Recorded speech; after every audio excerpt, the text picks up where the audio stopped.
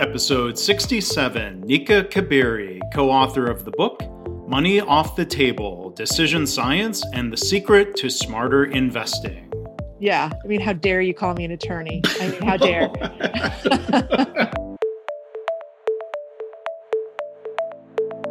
I'm Mark Graban. This is My Favorite Mistake.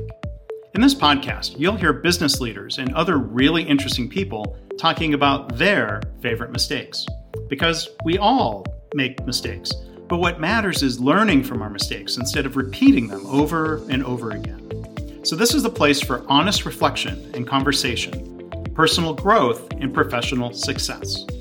Visit our website at myfavoritemistakepodcast.com for show notes, links, and a chance to enter to win a signed copy of Nika's book. Go to markgraban.com/mistake67. Please follow, rate, and review. And now on with the show. Our guest today is Nika Kabiri. She is, among other things, an attorney. She has a PhD in sociology. So she's founder of her firm, Kabiri Consulting. She's on the faculty at the University of Washington Department of Communication. And she describes herself as a forward-thinking, science-loving entrepreneur, an author, public speaker, teacher, and researcher. She has over 20 years of experience studying how people make decisions in a variety of contexts, from business to politics to relationships. So Nika, thank you for being a guest today. How are you? I'm fine. Thanks for having me. With all of that in your bio and on your plate, thank you I'm glad you could take time to record a podcast here. Yeah, well, thanks. But I do have to say, I feel a little insulted that you called me an attorney. I'm not. I'm just kidding. Tell me more. So tell me, was that a career mistake? I never took the bar. I never took the bar, and so I can't officially say that I'm an attorney or have ever been an attorney. I just graduated from law school, and it's just a joke. I mean, it's not that. It's a mistake on my part because I see the letters JD after your name. So my mistake was, okay, so you have the degree, but I stand corrected. Yeah. But yeah, I mean, how dare you call me an attorney? I mean, how dare. Sorry, I have a lot of lawyer friends. I work with lawyers a lot, but yeah. I didn't mean it as an insult. That wouldn't be a nice way to start it. I know.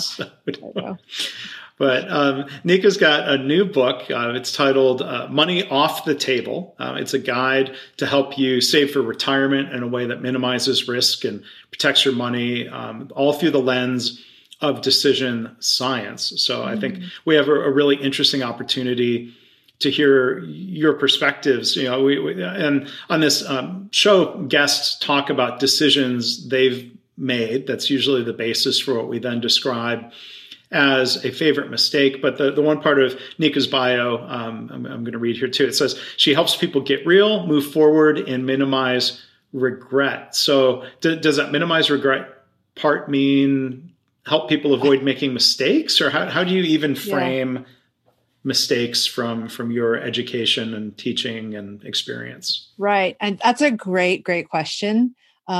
Because what does regret mean anyway? And it's really hard. I think the perspective that I come from is that it's really hard to judge whether or not a mistake is a good one by the outcome, because it would assume that you have that much control over what happens in the world, that you can have all your ducks in a row, make all the right choices.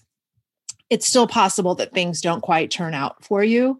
And if there's ever been a better example, it's business owners who before COVID had everything figured out. They were making great choices. They were on their way. And then, things just for a lot of people didn't quite work out. And it doesn't mean they made a wrong decision. And it certainly doesn't mean they should feel regret. So I like to measure the success of a decision by how well the process follows really objective steps, rather than being swayed by biases or mental shortcuts or, going with your gut. I think if you go with your gut, generally speaking, I think that's probably not a good way to go. So we regret a lot of things that are out of our control. can't help clients with that, but I can help them minimize the regret that can come from choices that they could have made better, but they didn't. Such as my regret for calling you an attorney and not doing a better job of researching or checking. That's fine. That's a very human thing to do, because, we often assume that what we know is all there is to know. And it's a very common, we do this every day. So yeah. Well, I saw the letters JD and I jumped to a conclusion.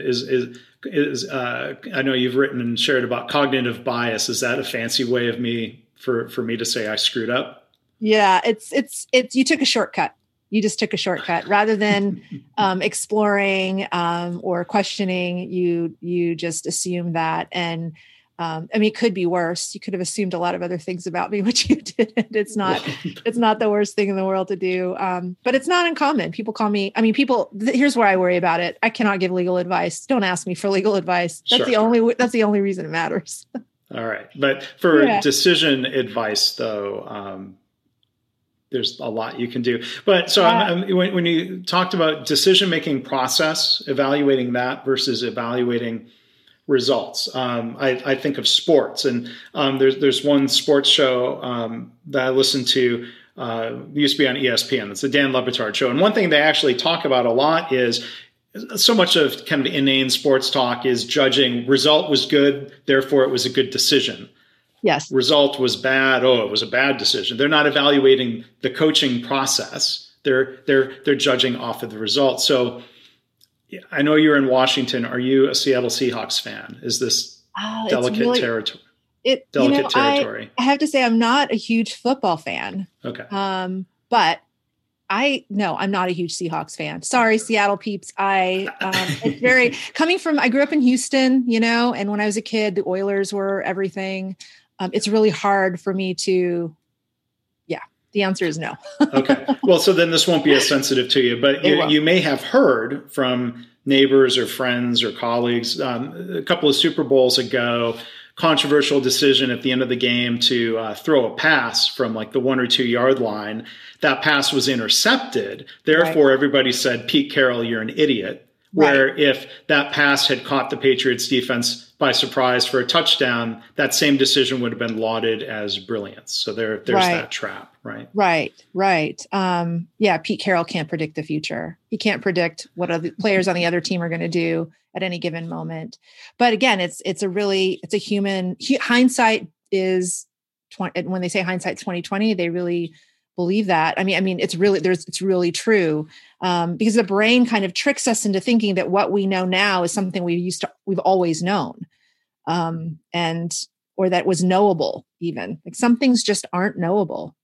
And I think that's one of the biggest lessons I try to tell my clients is that, some things you just did not know at the time, some things you cannot possibly ever know.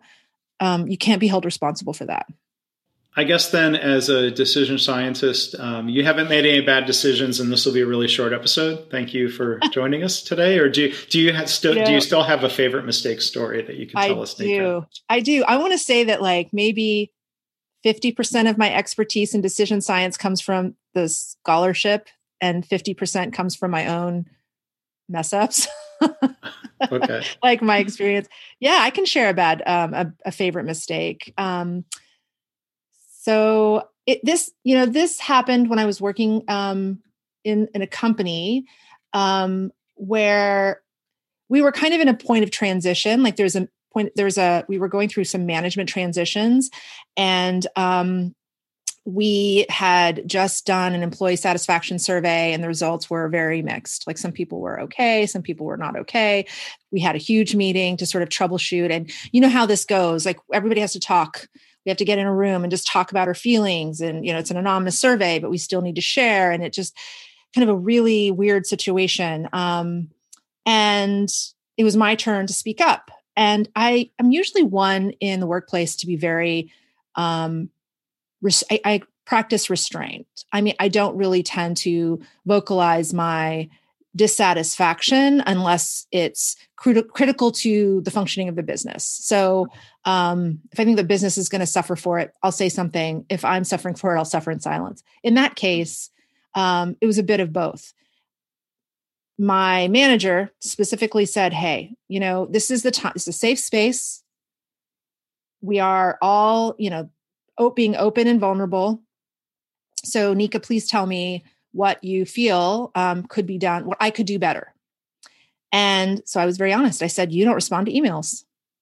I said, I email, and I said this in front of everyone in the room. I said, you're my manager and I need your feedback, approval, sign off in order to do certain things. I can't just run on my own. And when I reach out to you, you don't respond. And so I'm stuck and I just need, a quick response. And her response to me was, first of all, it extended beyond just the meeting. I got feedback for weeks after that, but it was, you don't understand, Nika, how busy a C-level person is. You don't recognize how many emails we get every day. I can't respond to all of them. And so the reaction was as though I was complaining about something minor. I was making a big deal out of nothing. And that I didn't understand. I was too naive to understand the situation. No big deal, except for that manager then made things very difficult for me in a lot of other ways as a result of that. I think the feeling that I got was that she felt that I'd made her look bad because the HR was in the room too. She probably felt that I'd made her look bad. And then somehow needed to let me know that on a regular basis. Didn't really respond to my emails, chewed me out for being a difficult person to manage because I couldn't just manage myself. I needed to learn to manage myself. And, some of the questions that I was asking her for her approval, I should just be able to answer them myself. It was questions like, what's my role here? There's a management transition. I don't know what my role is. And she was upset that I couldn't just figure it out on my own. She's never worked. She said at one point, I've never managed someone so difficult. It just taught me, it's my favorite mistake because it really, really taught me what trust really means in the workplace, what safe spaces really mean. Are they really safe? And she said, quite literally, this is a safe space. Those words came out of her mouth. And then, the feedback you gave, at least in your retelling of the story, sounds relatively mild.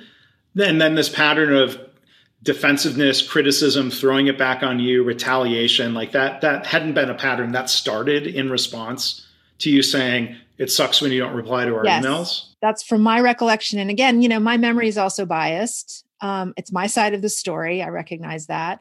But my learning is still what it is, which is safe spaces aren't safe because somebody calls them so.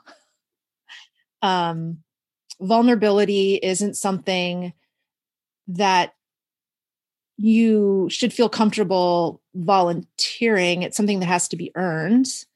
I think there's a lot of talk in the workplace about authenticity and vulnerability and bringing your real self to the workplace. And I think that the expectation is that you bring your entire real self, all of you, completely vulnerable. And I've spoken with people who've worked in environments where their employers actually expect that. But I think I really learned that day that that's just not realistic and it's not fair. So I'm curious, what decision-making frameworks would be helpful? You were in a situation where I guess there's a decision of, do I speak up or do I just say, no, I'm fine? Is it more dangerous? Was there an assumption, and I'm not faulting you for the assumption, that she was saying it's a safe space? Right. It was, so you maybe on some level you regretted speaking up. So back to your bio, you talk about minimizing regret. Is minimizing regret kind of, if that was your primary function, I guess we would err on the side of not speaking up. Right. Or there's a risk we would regret not doing that. Right. So I guess there's a lot of questions here. How do you think through this? Is minimizing regret the main goal, or sometimes do we need to think about maximizing the positive outcome? I think it's both. I think we're weighing both. And that's what risk analysis, which is a huge part of decision making and decision science, that's where that comes into play, because you're really trying to forecast the probability that any number of different outcomes could actually happen if you were to make a particular choice. And I want to believe, I'm sure this wasn't really what was going on, but I want to believe that in that moment, I had the wherewithal to kind of objectively analyze the risk somehow. Like I sitting in that room in that meeting, that perhaps I could have asked myself, okay, what is the possibility? What is the likelihood that if I actually trust that this is a safe space and that I actually take that chance, that it's going to turn out okay for me? What's the risk there? And I think that's where a lot of us kind of go with our gut, which I did at that moment. Like I took a chance. I know I was taking a risk. I felt like, oh my gosh, Nika, you're jumping off a cliff right now. You're just hope something will catch you. But we don't really slow down for a second and even for a second and really analyze that risk.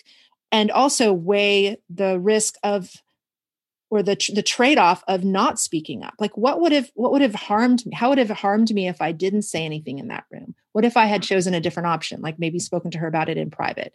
I didn't slow down to think through that well enough. And so my regret was that I didn't evaluate the risk very well. Yeah. But you were being put on the spot. Would it have been bad for you in some way if you had kind of sat back and said, like, no, I'm good. Things are fine. No feedback, no comment, nothing to say. I mean, you might have said it exactly that way, but yeah. I used to work with a guy who was a very junior person, and I managed him at a research firm. And I have to say, I learned a lot from this guy, because anytime anybody asked his opinion, he would say, I'm not quite sure. I think there's a lot there. I need to think about this. And he didn't lose respect for saying that. In fact, he got a lot of respect because people thought of him as being very thoughtful. And for someone so young, I just felt so lucky to learn, like from somebody not experienced, who hadn't been indoctrinated into this like world of business where we have to know the answer and we have to know it now. He just spoke his mind. He was like, I don't know what I think. There's nothing wrong with that. I think there should be more space and more permission to, in business, say things like that. And perhaps in that room, that could have been my option to say, you know what? Things aren't great. Things aren't bad. I just need to think on this. Let me think on this. And maybe we can meet in private. And I don't see anything wrong with that in most situations. I mean, it sounds like, is that a helpful strategy to delay the decision in a way? It is I think it is, when the decision needs to be delayed. I have done that now. I've implemented that approach when I work with clients and they ask me something and I don't know the answer, or I feel like I'm treading on some tricky territory where I could put my foot in my mouth.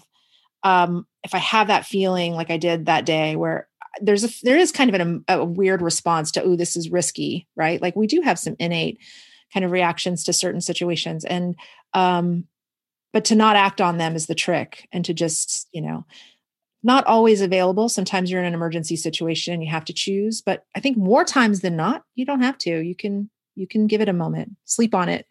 And it seems like big decisions like, should I take that job or not? Or should I put an offer in on that house? It's different. Back to your point, or you use the phrase forecasting the probability of outcomes. Mm-hmm. Can't predict the future. So like what, if you make a decision to buy a house and the economy goes really downhill because of a pandemic that we didn't know, some people would say, yeah, we knew this was coming. It was just a matter of when, but, you can't be blamed for what you don't know. And I wonder how often people beat themselves up right over, well, I should have known, when maybe that's unfair. All the time. I see people do this with their relationships, like with romantic relationships. Oh, I saw the signs. I saw the red flags. I just chose to ignore them. My first reaction is, but did you though? Did you really see them? Because in a 6-month period, how can you know everything there is to know about somebody to know whether they're right for you? Like some people keep learning about each other after 20 years and learning about themselves. Information is limited. And yeah, I kind of doubt that, that we all know everything we should have known, or we think we should have known. Yeah. So it seems like there are knowledge issues when it comes to making decisions. What do we know? What can we know? What's unknowable. And then there are questions around, cognitive biases or how we get what information we get. So I'm curious if we can explore a little bit, moving away from your career situation, talking about some societal issues where things are very polarized. People often get news and information from a polarized news source or website. What are your thoughts around somebody deciding what information is trustworthy and how that leads into our decision making about who to vote for, or let's say on a daily basis, should somebody wear a mask? Should somebody get vaccinated? And to be clear, I'm an advocate for wearing masks when you're around other people, and I've gotten vaccinated, and I hope other people do. But how do we make decisions, or what are your thoughts on decision making when different people are getting different information? Yeah, it's a gosh, how do I say this without sounding too dramatic? Although it's very, very dramatic. It's the fact that there is so much misinformation out there is not just a big problem. It's like an epic problem. It's a monumentally epic problem. It's not a big deal if you have bad information about certain things, but when those things impact your decisions, when they factor into your cost benefit analysis, or when they cause you to just circumvent the cost benefit analysis altogether because you want to, go along with the bandwagon, or you have a gut feeling, or, it's something that you want to do, or what have you, then misinformation can be very, very dangerous if those decisions have public health implications. So, I think that I don't know why we aren't more heavy-handed with our, I feel like I'm walking on thin. Who's the we in that? We as society, I think we permit certain platforms, certain and free speech. You can't free speech. This is where my law background comes in. Like, free speech is a thing, but I think we don't seem to teach our kids how to discern or how to vet information properly. And I don't think in school learned how to do that. I think they're very important skills we don't know. Like, all of us don't know. Some of us obviously know better than others, where we can actually tell what's the likelihood that this source of information is accurate versus not. We don't have that. And so the government, I'm speaking as an engineer, not an attorney, but my understanding of the First Amendment is, that restricts what the government can or cannot do in terms of restricting speech. A lot of societal pressure is basically the free market. Yeah. In terms, private businesses can restrict what is said or not said, or society could shame. Is that even a helpful strategy as we kind of wade into that, shaming people for sharing certain information? I'm going to tell a quick story where I've been continually disappointed by one person I had known in professional circles. Not going to name his name, of course, but in some LinkedIn discussion, he waded in. And on one hand, he threw out this blanket criticism that Americans don't have good critical thinking skills. And then 2 comments later, he was spreading complete trash misinformation about how masks don't work and the virus is too small to be blocked by masks. I'm like, dude, you don't know what you're talking about. This is easily discounted. It's frustrating. So, I can call him out and I could choose to not do business with this person. That's the free market. But does that help?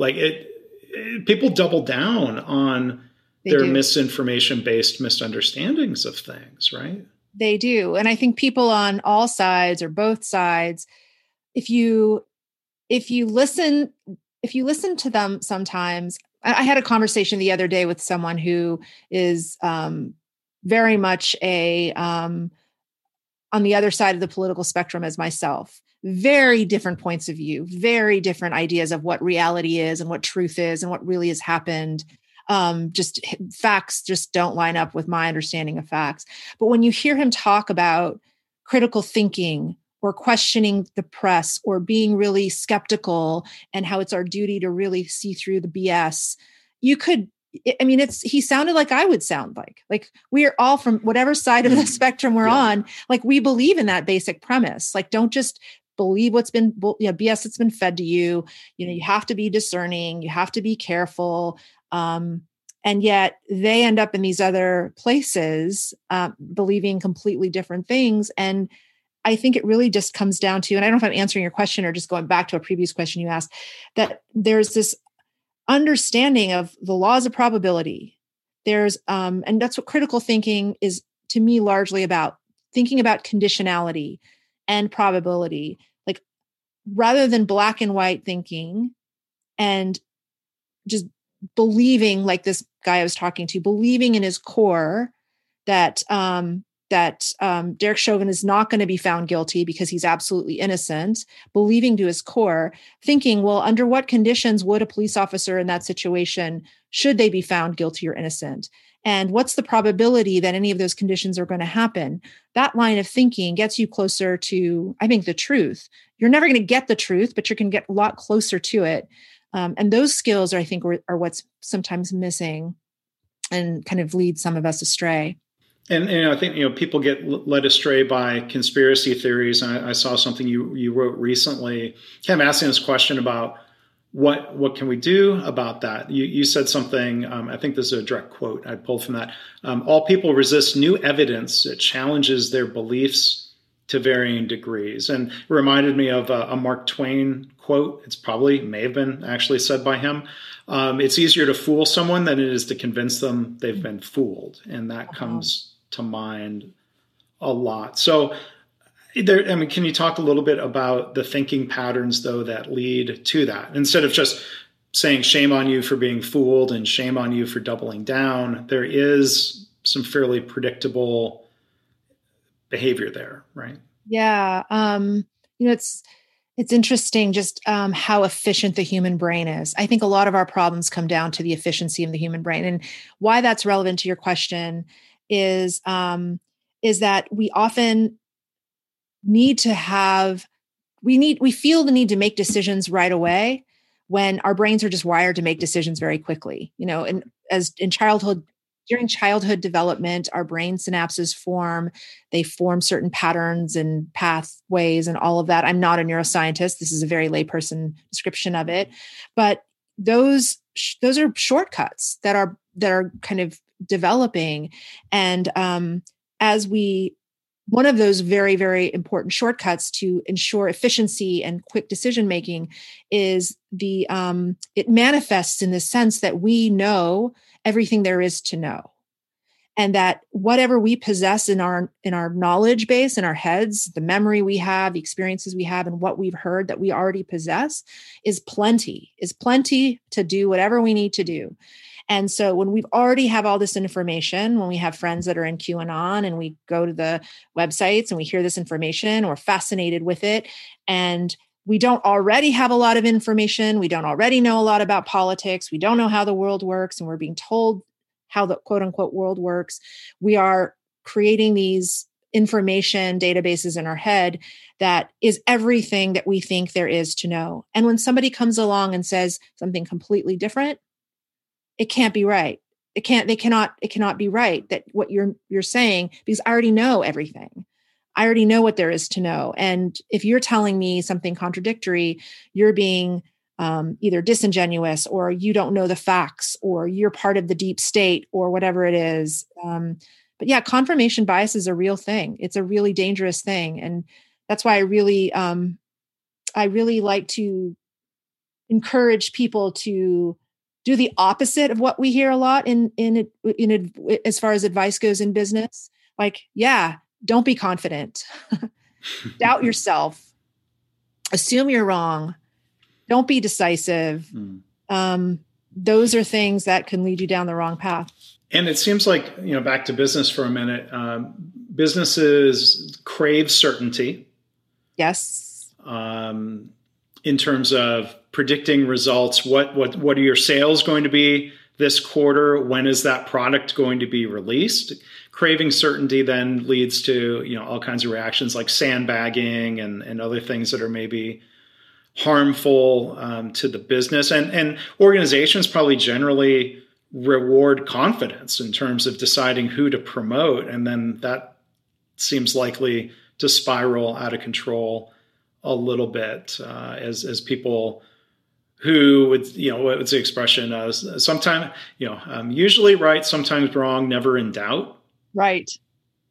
There's some expression, something like that. It's unfortunate that's the norm. And it's not that way in other cultures. So it doesn't have to be that way. In cultures like Japan, there's a lot of uncertainty in decision making. They it's a cultural kind of a norm to take time making decisions where decisiveness isn't really rewarded, and where, here in the United States, the boss is, the person who makes the choice and what he says goes, but he can pivot anytime he wants because that's his out or her out.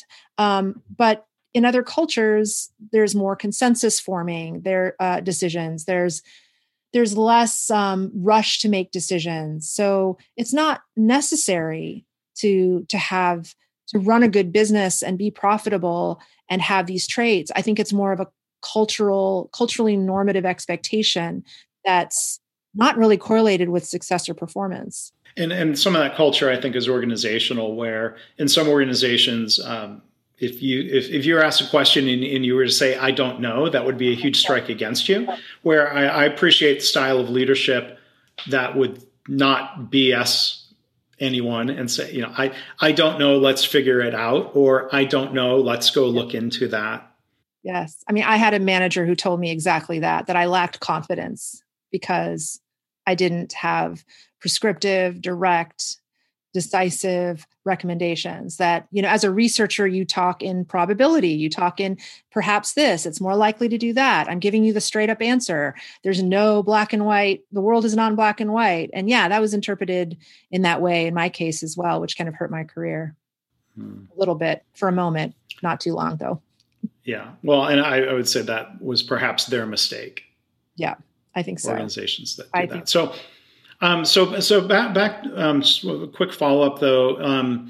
Let's say, the colleague or the family member who's gotten deep down some conspiracy rabbit hole. Is there anything we can do about it that's constructive? Saying you're wrong, you're an idiot isn't likely to be helpful. Here, you should read this. They might not even read it. Like what can or should you do? Yes, because back to the whole the point I was making about the efficient brain, everything you know is all there is to know. You cannot convince people with facts because they already have all the facts. They already know everything there is to know. And some of the facts they know are that anybody who contradicts their facts is part of the problem. So it's kind of rigged against you. I've seen or heard of people pulling away as a response. I just want to address that. I think that has a tendency of creating the kind of polarization that would exacerbate the problem. And I really, it's very, very, very, very hard to maintain a close relationship to someone when you aren't a QAnon supporter and they are. It's very challenging and difficult.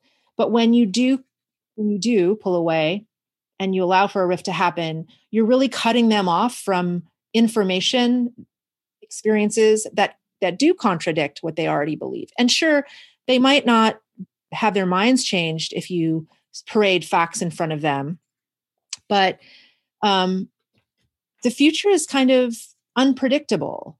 The conspiracy theory itself could fall apart. And in that moment, if you're not there to kind of be a support when their whole world crumbles, you're missing out on an opportunity to change their minds and to influence the way they think.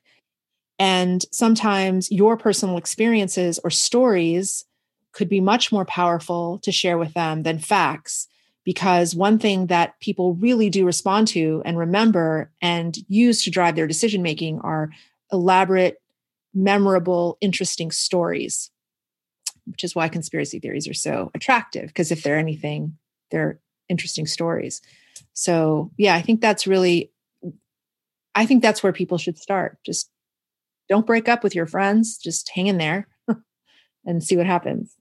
Well, that's food for thought, because there are, in some cases, friends or people from professional circles that I've felt like crossed a line of being, just crossing a line where I don't want that in my life. I don't want to be exposed to that. But you're making me think of like disconnecting or blocking somebody could end up being counterproductive as opposed to using tools where, let's say, you mute somebody.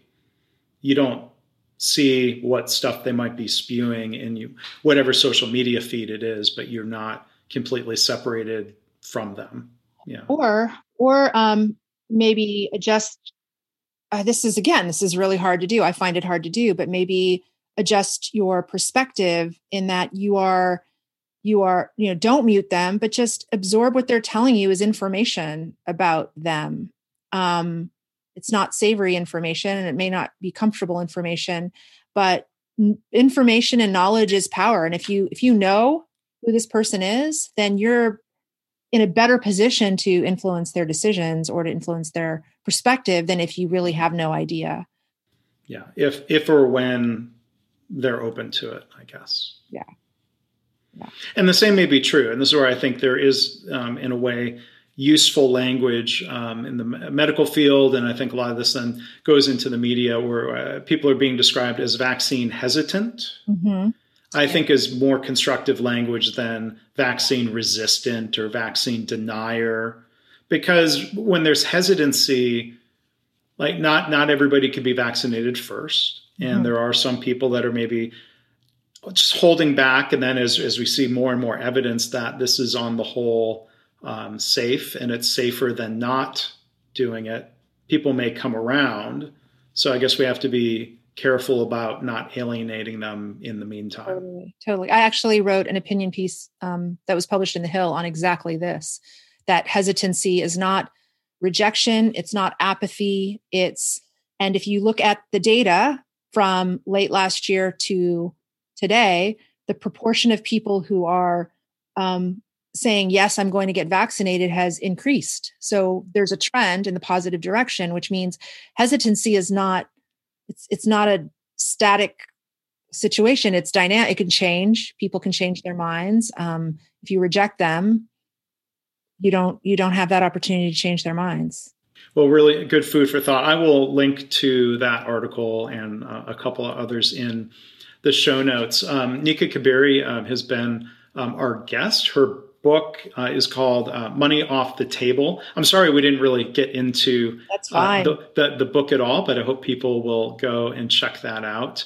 You can find her online at nikakabiri.com, yournextdecision.com. Yes. No mistakes on those websites, right? No. And like I said earlier, so you'll wear the label of sociologist. Yes, I will proudly wear that label. I should have introduced you as a sociologist. I didn't mean to tease you so hard. Not a maternity. No, I mean it was my mistake, and it's fair game. And I generally don't edit out my mistakes, so it goes. Was a final question I'm going to just throw at you. Was going to law school a mistake, or did you just make a different decision later? I think about that all the time. I'm not even sure it was my decision, honestly. I think it was my parents' decision at the time. Mm-hmm. And finishing, I wanted to drop out after the first semester, and finishing was their decision. So sometimes that's how it goes too. All right. Gosh. All right. So I don't think I stepped in it as badly there at the end as I did at the beginning. Well, Nika, thank you for being a guest today and sharing your thoughts on decision making. I feel like we just scratched the surface of your experience and your expertise, but thank you for sharing that with you. You do a lot of writing. I mean, like I said, you're super busy, so thank you for taking time to be a guest here today. Oh, it's my pleasure. It's great to be here. Thank you so much for having me. You're welcome. Thanks. Again, thanks, Nika. And I think you'll really want to check out her book, and you can go enter to win a signed copy by going to markgraven.com/mistake67. If you like the episode, please share it on social media, especially LinkedIn. Send it to a colleague or a friend. That would really help. I hope this podcast inspires you to reflect on your own mistakes, how you can learn from them or turn them into a positive. I've had listeners tell me they've started being more open and honest about mistakes in their work, and they're trying to create a workplace culture where it's safe to speak up about problems, because that leads to more improvement and better business results. If you have feedback or a story to share, you can email me, myfavoritemistakepodcast@gmail.com. And again, our website is myfavoritemistakepodcast.com.